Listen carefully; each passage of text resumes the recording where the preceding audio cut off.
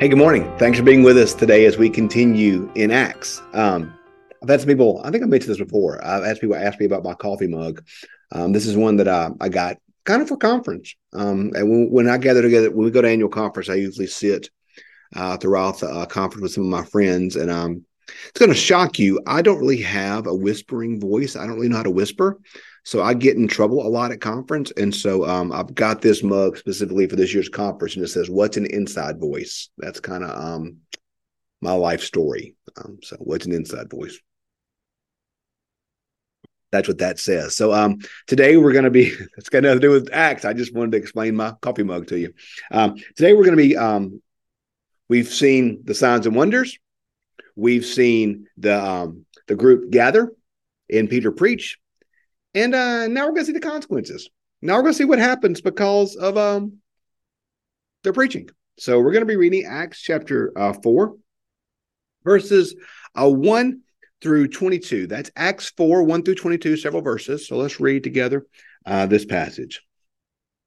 When Peter and John were speaking to the people, the priest, the captain of the temple, and the Sadducees came to them, much annoyed because they were teaching the people and proclaiming that Jesus is the resurrection of the dead. So they arrested them and put them in custody until the next day, for it was already evening. But many of those who heard the word believed, and they numbered about 5,000. The next day, their rulers, elders, and scribes assembled in Jerusalem, with Ananias, with the high priest, Caiaphas, John, and Alexander, who were all the high priestly family. When they had made the prisoners stand in their midst, they inquired, "By what power or by what name do you do this?" Then Peter, filled with the Holy Spirit, said to them, "Rulers of the peoples and elders, if we are questioned today because of the good deed done to someone who was sick, and are asked how this man was healed, let it be known to all of you and to all the people of Israel. This man is standing before you in good health by the name of Jesus Christ of Nazareth, whom you crucified, whom God raised from the dead. This Jesus is the stone that was rejected by you, the builders. It has become the cornerstone. There is salvation in no one else, and there is no other name in heaven given among mortals by which we must be saved." Good stuff right there. When they saw the boldness of Peter and John and realized that they were uneducated and ordinary men, they were amazed and recognized them as companions of Jesus. When they saw the man who had been cured standing beside them, they had nothing to say in opposition. So they ordered them to leave the council while they discussed the matter with one another. They said, "What do we do with them? For it's obvious to all who live in Jerusalem that a notable sign has been done through them. We cannot deny it. But to keep from spreading further among the people, let us warn them to speak no more to anyone in this name." They called them and ordered them not to speak or teach at all in the name of Jesus. But Peter and John answered them, "Whether it is right in God's sight to listen to you rather than God, you must judge. We cannot help from speaking about what we have seen and heard." After threatening them again, they let them go, finding no way to punish them because of the people.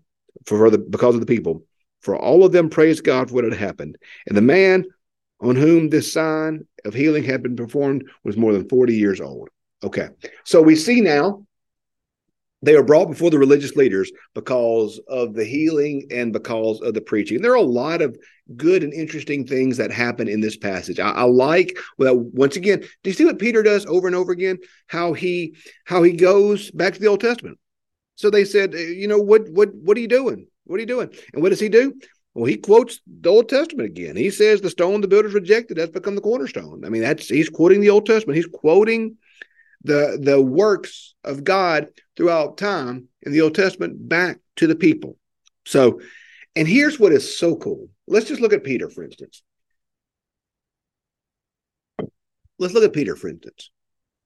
Remember on the night of the crucifixion, what Peter did? Peter followed Jesus to the courtyard, maybe even to the same general area. He followed Jesus there. And when he was questioned, when 3 people throughout the night asked him, was he one of Jesus' followers? Was he one of Jesus? Every time he denied that he knew Jesus and denied that he was one of Jesus' followers. Now, what happens? We see here, it says, verse 8, "Then Peter, filled with the Holy Spirit said to them, 'Rulers of the people of elders, if you're questioned today,'" so Peter is now full of the Spirit, And what do they see in verse 13? Now, when they saw the boldness of Peter and of John, they recognized they were uneducated and ordinary men, and they were amazed and recognized them as companions of Jesus. Last time we were in a similar situation, Peter was scared. Peter denied. Peter turned away from Jesus. Peter, in many ways, I say it wasn't just Judas who betrayed Jesus on that night, but Peter 3 times had the chance to stand up for Jesus, and 3 times Peter denied, and 3 times Peter failed. But now, post-Pentecost, Peter's now full of the Holy Spirit. And what does he do now when asked about what's happening? What does he do now in this time? The scripture says he's full of the Holy Spirit, and he preaches to the religious leaders. He preaches to the Sadducees. He preaches to the Pharisees. He preaches to the teachers of the law. He proclaims Jesus when in his last situation like this, he was afraid, and he didn't. He was afraid. Now we see Peter. He's no longer afraid. He's no longer scared. But now he has confidence because of the Holy Spirit. He has confidence because of what God has done. And he simply can't help but proclaim the goodness of Jesus Christ. That's why I got excited when I read verse 12. There's salvation in no one else, and there's no other name under heaven given among mortals by which we must be saved. So there he is in this moment of crisis, this moment of trial, this moment of fear, this moment of doubt. And what does he say? Hey, y'all, it's about Jesus. There's no other name in heaven or earth given by which men can be saved, but it's all about Jesus. All about Jesus. What a wonderful word, y'all. Look at this. Don't you marvel at the transformation of Peter? I know we read the book of Acts. We spend a lot of time seeing the transformation of Paul, rightly so. We see a lot of time marveling at what God has done through Paul. We spend a lot of time thinking and understanding exactly what God has done through Paul. And rightly so. Well, we should do that because Paul's story is a great story. But look at Peter, y'all. Think about how many times in the Gospels we look at Peter and say, oh, poor Peter, putting his foot in his mouth again, didn't he? Oh, poor Peter, he couldn't get out of his own way. Oh, poor Peter, look at this, look at that. But now, y'all, look at Peter. Look at the transformed life that Peter has. Look at the bravery and the courage. But I think we see the path to this. It's verse 8. Then Peter, filled with the Holy Spirit, said to them, rulers and peoples were questioned today because of good deeds done. Peter, filled with the Spirit. Y'all, I'm telling you, y'all, that's our most important job in faith sometimes, is to make sure that we're being attuned to the Spirit of God, that we're listening to God's Spirit, that we're acting in God's Spirit, that we're living our life rooted fully and completely in the Spirit of God. That's what it's about, y'all. That's what it's about. And that's where Peter's power came from.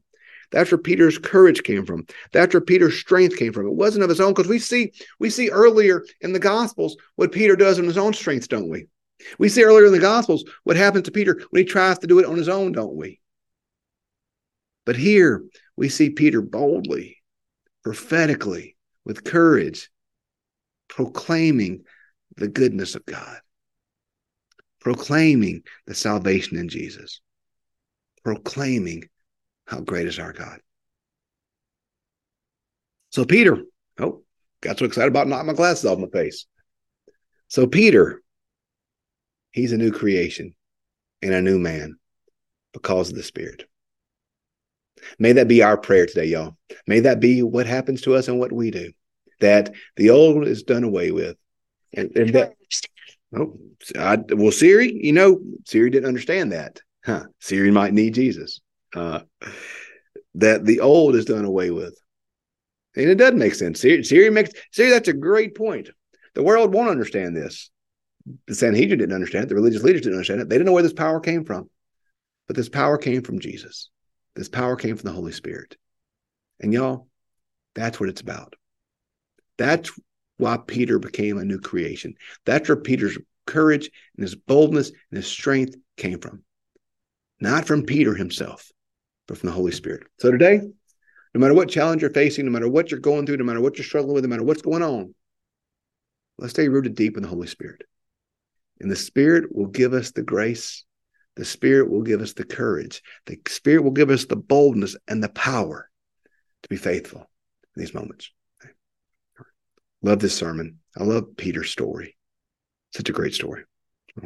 Thanks for being with us as we continue walking together the book of Acts. Have a great day.